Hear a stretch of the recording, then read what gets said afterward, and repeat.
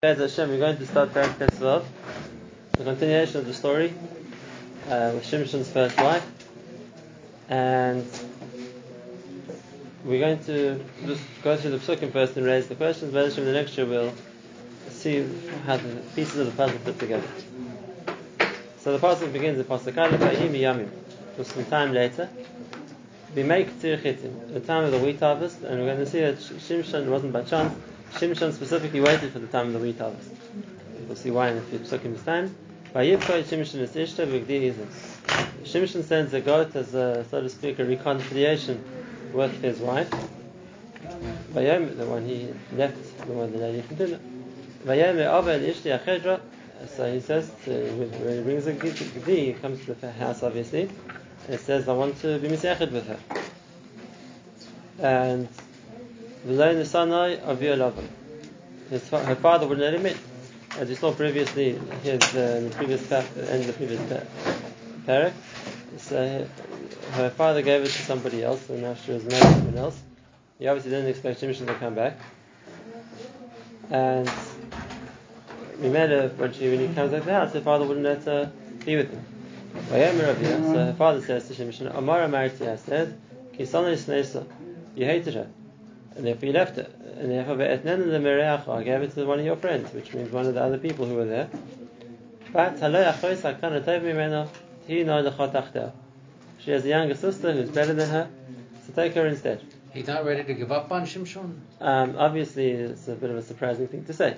In other words, if he didn't want Shimshon, so then why is he offering her the younger sister? And He's scared of him. What? He's scared of him, so then can you read that he thought you would appease him like that? He did kill 30 people for that clothing. Which means that he didn't know the halachas of Klal Yisrael, because in our halacha, achis ishto is asur. Right. And you can't marry your wife's sister. But obviously, you'd be Nagar, so they're not sisters. It doesn't say that he divorces, he left her. Now, so now there's two ways to it here. It goes back to the machlokes. So before, if what happened was that Shimshon was Magai, the older sister, so then you could Magai the younger sister too, and they aren't halachically relatives anymore. And therefore, I don't know if the father who was a Pishta knew that, but he's technically, if it would work halachically, that he would be able to marry the younger one too if he was Magai her as well.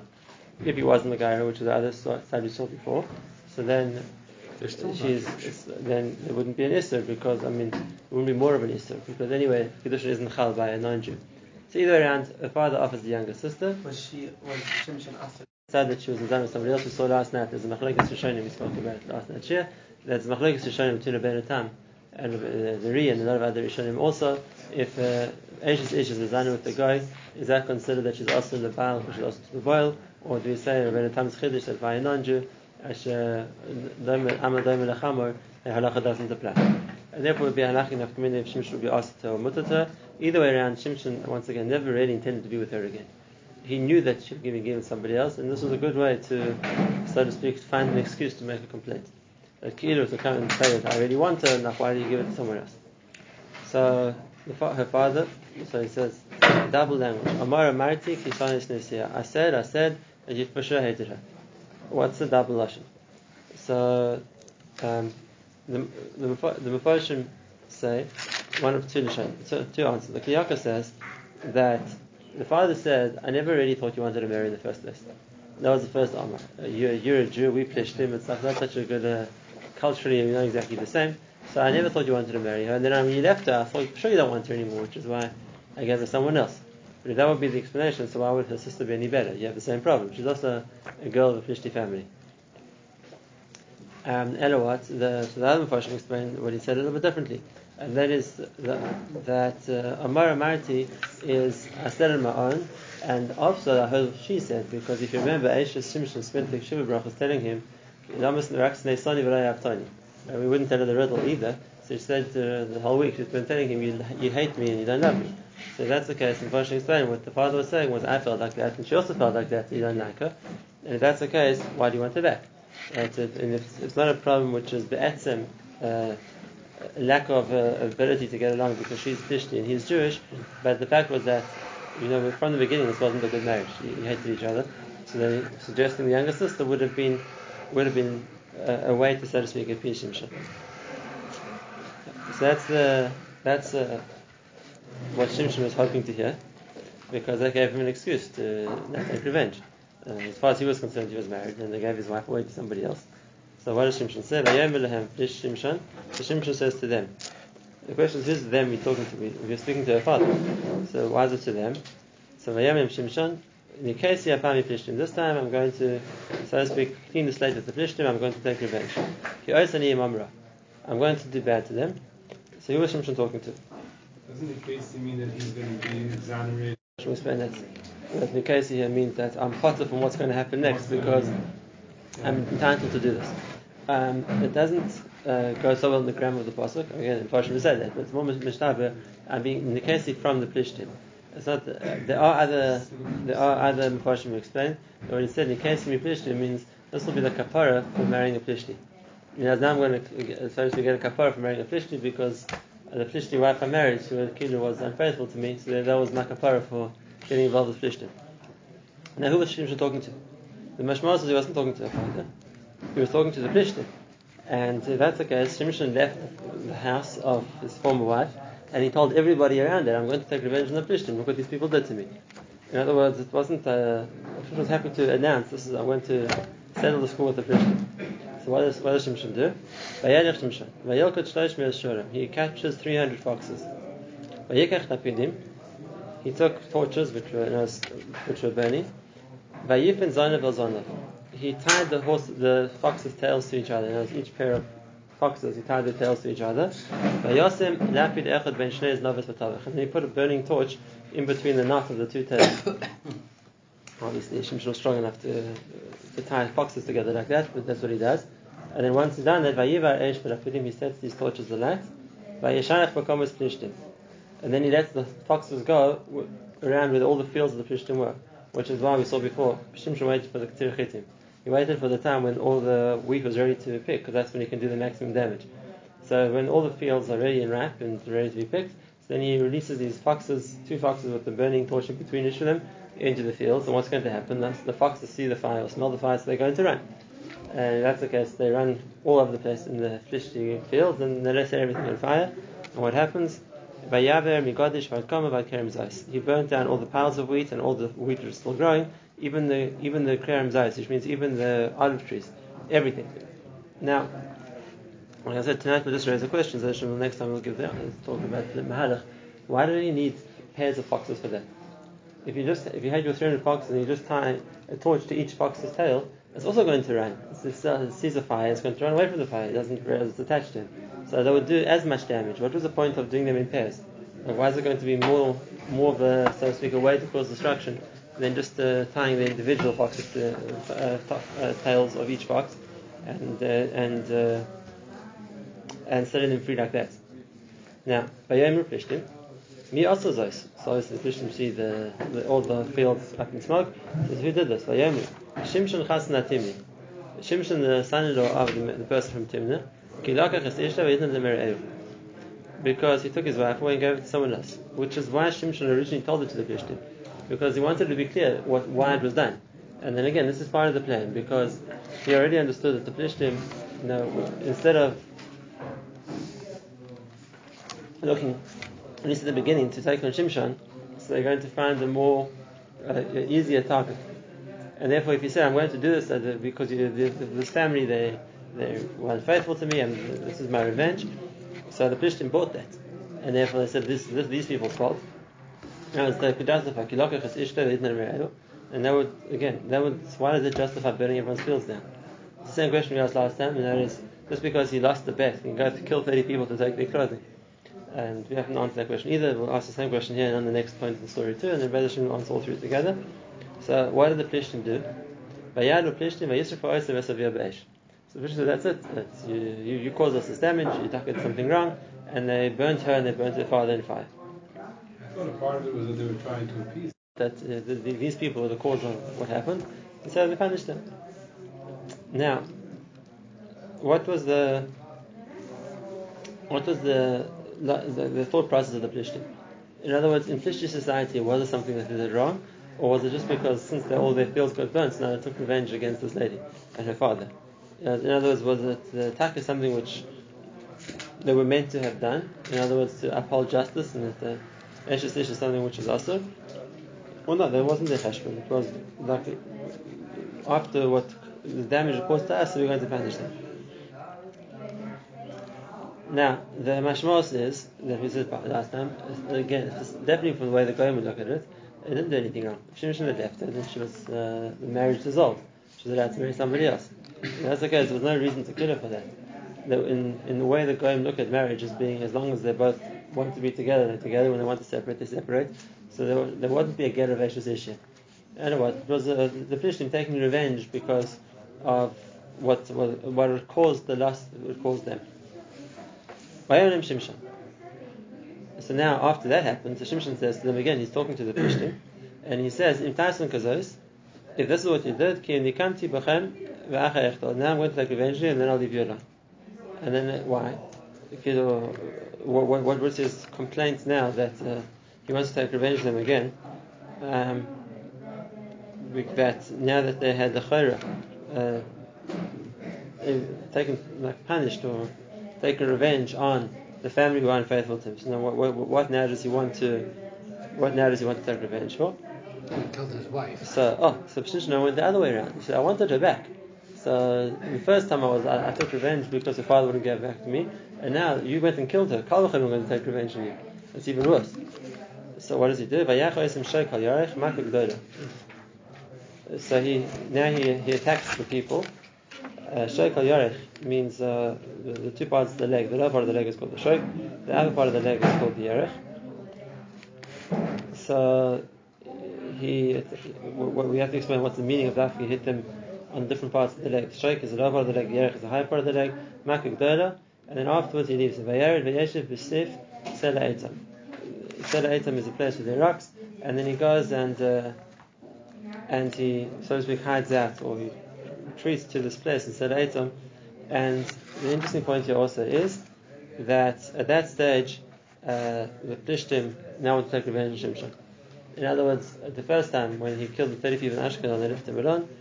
The second time, when he burnt all their fields down, they also didn't do anything to him. But now the third time, when he went and he killed Makah Gedolim, a lot of the Plishtim, so now they decide they want to take revenge on Shimshon. And he also has to explain what changed in the mahalach of the Plishtim, what they're trying to do. So the Pasuk says, "Vayalu Plishtim, vayachanu b'Yehuda, vayinokshu b'Lechi." So the Plishtim now mobilize and they march on Shev Yehuda, which was next to where the Plishtim were. Vayinokshu b'Lechi, which means that the place where Shimshon was, they spread out there, obviously to look for him. But the Jewish people in Yehuda see this Plishti army marching towards them, so they came to ask him, why did you come? Why are you attacking us? They thought that obviously if there's an attacking army, it was for them. So the Plishtim says, we've come to capture Shimshon, to do to him what he did to us. And here we saw from the beginning of the story was what Shimshon wanted. In other words, they weren't attacking the Jews. They didn't see Shimshon as fighting on behalf of the Jews, and therefore the Jews who came to meet them, they had no need to attack them. They said, look, we came to fetch Shimshon. He's, as far as they were concerned, he was a criminal. He had done tremendous damage to them. They were looking for him. And therefore, the people of Bnei Yehuda weren't their enemy. And we made it that Bnei Yehuda go down to Shimshon, and they asked him to give himself up. So 3,000 people from Yehuda go down to Sela Etam, which we saw before, where Shimshon was hiding. You know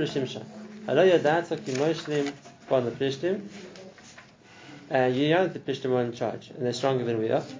And if that's the case, why did you provoke them?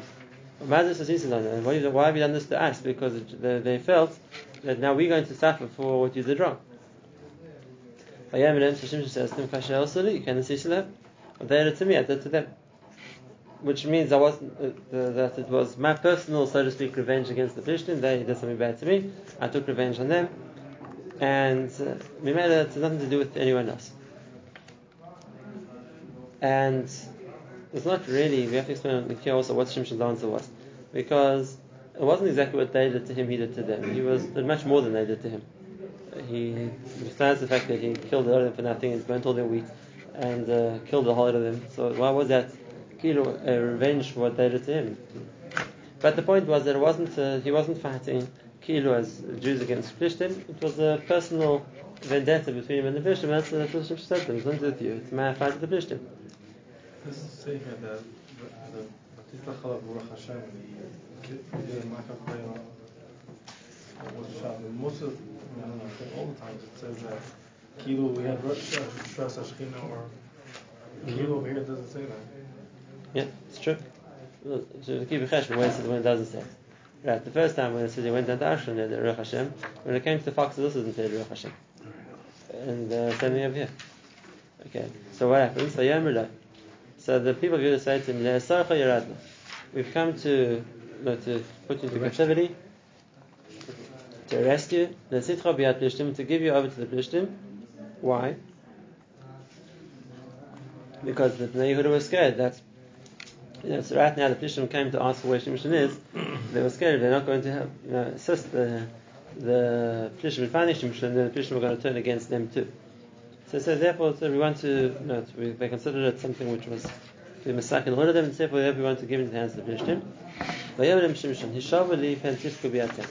Promise me you're not going to do anything to me. In other words, I don't mind if you give me to the Plishtim, but I don't want you to do anything to me, because obviously Shimshon doesn't want to fight other Jews. Now, what right did the Bnei Yehuda have to be Moiseh Shimshon to the Plishtim? So this is halacha. And halacha is if Goyim come and say we want a specific Jew, and if not, the Plishtim didn't actually go that far, but let's say they would have said we want Shimshon, or else we're going to kill all of you. Are they allowed to be Moiseh Shimshon to save one of them? This is halacha. The halacha is if the specific Jew hasn't done anything wrong, or it's just any random Jew, give us one of you, or we're going to kill all of you. So you're not allowed to be Moiseh somebody else to get killed, even if the alternative is going to be that everybody's going to suffer for it. But if the person they want is somebody who's done something wrong, and therefore they want him not just because they're looking for a scapegoat, they're looking for somebody to punish unfairly or to be a martyr, but they have a specific inyan with one person who has done something wrong to them, so then the halacha is you're allowed to be moiser a specific individual if it's there to save the klal. For example, when much later in the Nach we see there's someone called Sheva ben Bichri who decided he's mounting rebellion against David HaMelech. So David is his general, Yoav, and he surrounds the city where Sheva ben Bichri is, and he goes to the city.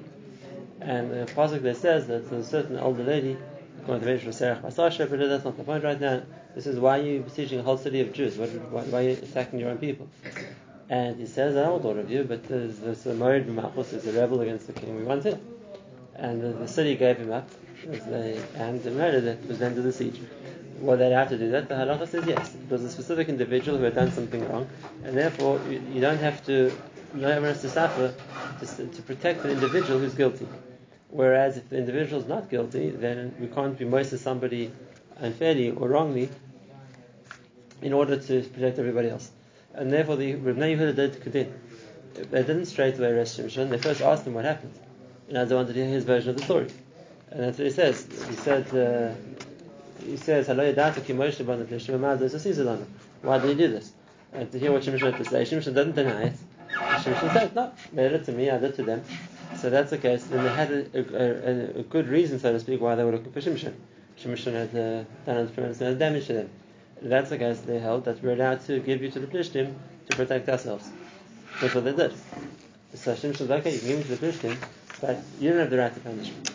And therefore, Yishavli ben Tifkali attended. You're not going to be the ones to punish me. He was scared that they would the new Shimshon was powerful, and he was scared maybe therefore they would try and show the Plishtim that they had, so to speak, killed Shimshon on the Plishtim's behalf, and would bring them his dead body or his head or whatever it would be. Would that be allowed? No. Sorry? Right, but that was a different thing because then he was after Dinah Yisrael, he was Chayat Misa, it's Mary Malchus. Over here, there wasn't Chayat Misa. Okay, so give him to the Plishtim, which is what they wanted to do. The Plishtim came to fetch him, so give him to the Plishtim, which is what they did. And as they said to him, they said to him, look, you're going to tie you up in Sanucha B'Yodam. We'll give him to the Plishtim, we're not going to kill you. And therefore, they tied him with two new ropes, which are still strong, they haven't started to fray, they're still stronger ropes. They brought him out of the hiding place he was in the rocks to give him to the Plishtim. He was brought to the place where the Plishtim were congregated. They saw Shimshon being brought to them, so they're all like Heri was a sign of exaltation. Whatever they blew the trumpets, they're a sign of happiness. And again, and gets the spirit of the Gura from Hashem. And his ropes, which had bound his hands, became like fish or flax after it's been burnt by fire, which just falls apart.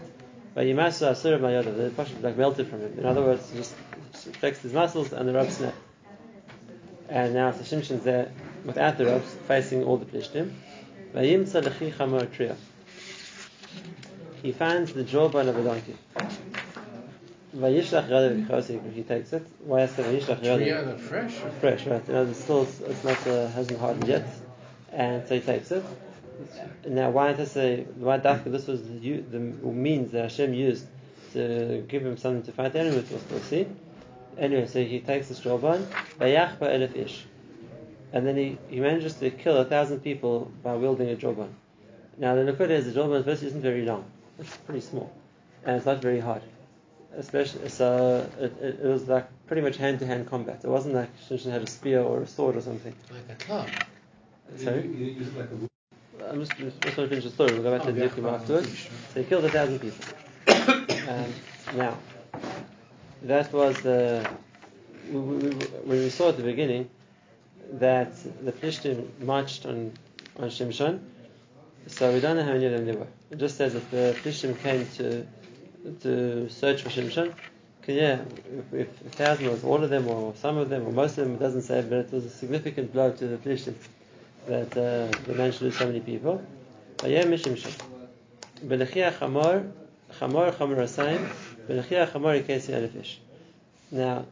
the second part of the pasuk is very straightforward. With the jaw of the Chamor, I killed 1,000 people. What's Shimshon trying to say? Firstly, what's Shimshon trying to say that for? What he's trying to show off? He's trying to boast? What's the point? What was he saying? What was he saying to? What was he trying to gain with that? And what's even more is what do you want from the beginning of the pasuk? Now, what he means, like the way the Metzudos explains it, and Rashi also, that chamarim in Hebrew it can mean donkeys, chamarim, or it can be piles. Like it says about the frogs in Mitzrayim, they died, that they were piled up in chamarim in piles.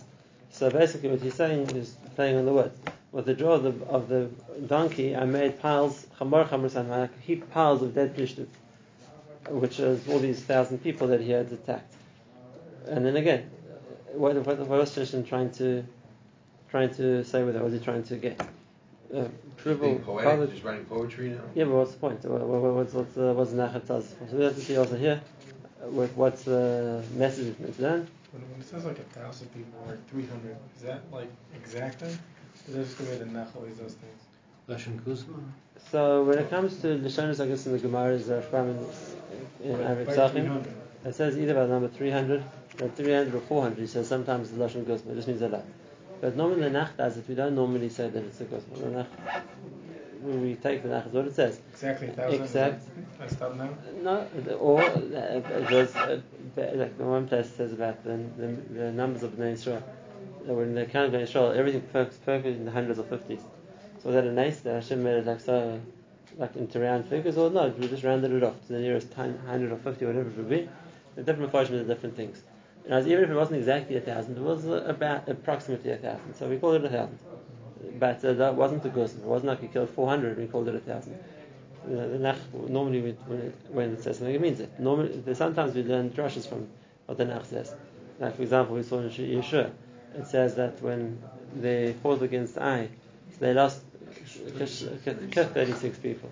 And that the Gemara says that it wasn't exactly 36. It was one person who was 36. It was like 36. It was like the Rav of the Sanhedrin. But normally when it does that, the pasuk says with a chaf, which means it's like this amount. So then we then understand from that it wasn't exactly that amount. But over here it says clearly 1,000 fish. 300 foxes. It's not good, even though usually we say 300. No, Pashas, that's what he did. And okay, so those Why are do they need 3,000 people to go over to Shimshon? They didn't know Shimshon was going to resist them or not. Shimshon was very compliant. He said, like, okay, I'll go with you. You don't do anything to me, and I'm taking the fish on fine. Oh, and they went to fight Basra. Or maybe to capture him by force. They didn't know how Shimshon was going to respond. 3,000 is also very rare. Goes from like 30 to 300 to 3,000. Huh? Okay, the 3,000 went his enemies. Those are the people in Yehuda who came to pick him up. Now, so we've seen three Nisim, or three stories here with Shimshon. The first one, the story with the foxes. And the second, which was to take revenge on the fact that his wife was given away to someone else. The second one was when the Philistine then took revenge on Jonathan and the father. So then he goes and he kills a lot of the Philistine without we're not given a number. And now the Philistine try to take revenge on him. So now he fights the Philistine with the jawbone and he kills 1,000 people. What's the significance of these events? In other words, it was a way to do a lot of damage to the Philistine, to destroy all their crops or to kill a lot of them. But we understand that there was also significance to exactly the way the story progressed. Now, you can ask, why was the right way to, so to speak, to take revenge on the fact that his wife was given away, to burn all the fields down? What's wrong with do with the other one? And same thing afterwards, when he wants to take revenge. So what's the idea of us going to kill people for nothing? I mean, on the surface of it, it looks like it was just, we would think someone was just like a terrorist. Right? Anything goes wrong, it just does more damage. Like, causes probably vandalism, kills people, destroys things. Now, the question is that what those who explain that's what Shimshon wanted to do. Right? That they would have an Inyan that Shimshon is a dangerous person and he does a lot of destruction to the Philistine. But we'll see also there's a mahalach that there was a mahalach in what he was doing. It wasn't just like random acts of terrorism which were there to get the Philistine. One last nes we'll see, and that is Vayikach Haros David when he finished this drasha about the lechi of the chamar. Vayashlech halechi miyadai vayikra shema hahu ramas lechi. Remember the place was already called Lechi. When the Philistine came to look for him, they went to a place called Lechi, and he found there the lechi, which means the jawbone of the donkey, and now he calls it Ramat Lechi. So it's not adding much to the name. It has a second meaning as well because he employed the jawbone to kill the Philistine there. And now, so one last point here in the story, Vayitzah Moed suddenly became very thirsty, and he thought he was going to dehydrate, to pass out from thirst. Vayikra Hashem Vayomer. So he davened to Hashem and said, "Ton the Sata b'yadavtecha esachua as gdola hazos." After you've given me this tremendous victory over the Philistine, v'ata amos b'tava, and now I'm going to die of thirst. When I fall to b'yad haredim, then I'm going to fall to the enemies. In other words, if he's going to pass out from thirst, then the Philistine will be able to capture him. So it's also a strange kind of a tefillah. In other words, more like where's the request? It's more like a taina, a complaint. Like afterwards, how could it possibly be that you're going to die of thirst? So what Hashem do? So Hakadosh Baruch Hu does a nes, and he has this jawbone and he just used to kill 1,000 people. Hashem opens up, so to speak, in the bone, and now water starts coming out of the bone. He could drink, and then he felt better again. He regained his spirits. He lived, he didn't die from it. And then he added to his name not just Ramat Lechi, but also called it the Ein HaKoreh. And the Ein is the lashon always used for a spring of water, like a Mayan. So the Ein HaKoreh is the spring of the one who called out. And as I called out to Hashem, and that's why the spring of water came from the jawbone of a donkey. And that's Al Yamazeh means that's the name of the place. And here also, what's the significance of the story? As we understand that HaKadosh Baruch Hu wasn't happy with what he said before, and that's why he makes him thirsty, so that he's not so powerful, whatever it is. But if he davens to Hashem, Hashem needs to bring him water. Why from such a strange way? There are much less miraculous ways that HaKadosh Baruch Hu could have brought him water without him to make water come out of a bone. It's very reminiscent of the Be'er Miriam. Water comes out of a rock, water comes out of a bone. It's not a natural thing to happen. So why was that chosen by Hashem as the way to bring about the nes? And again, what's the significance in the sequence of the story? So Hashem knows for all those points we'll talk about next time.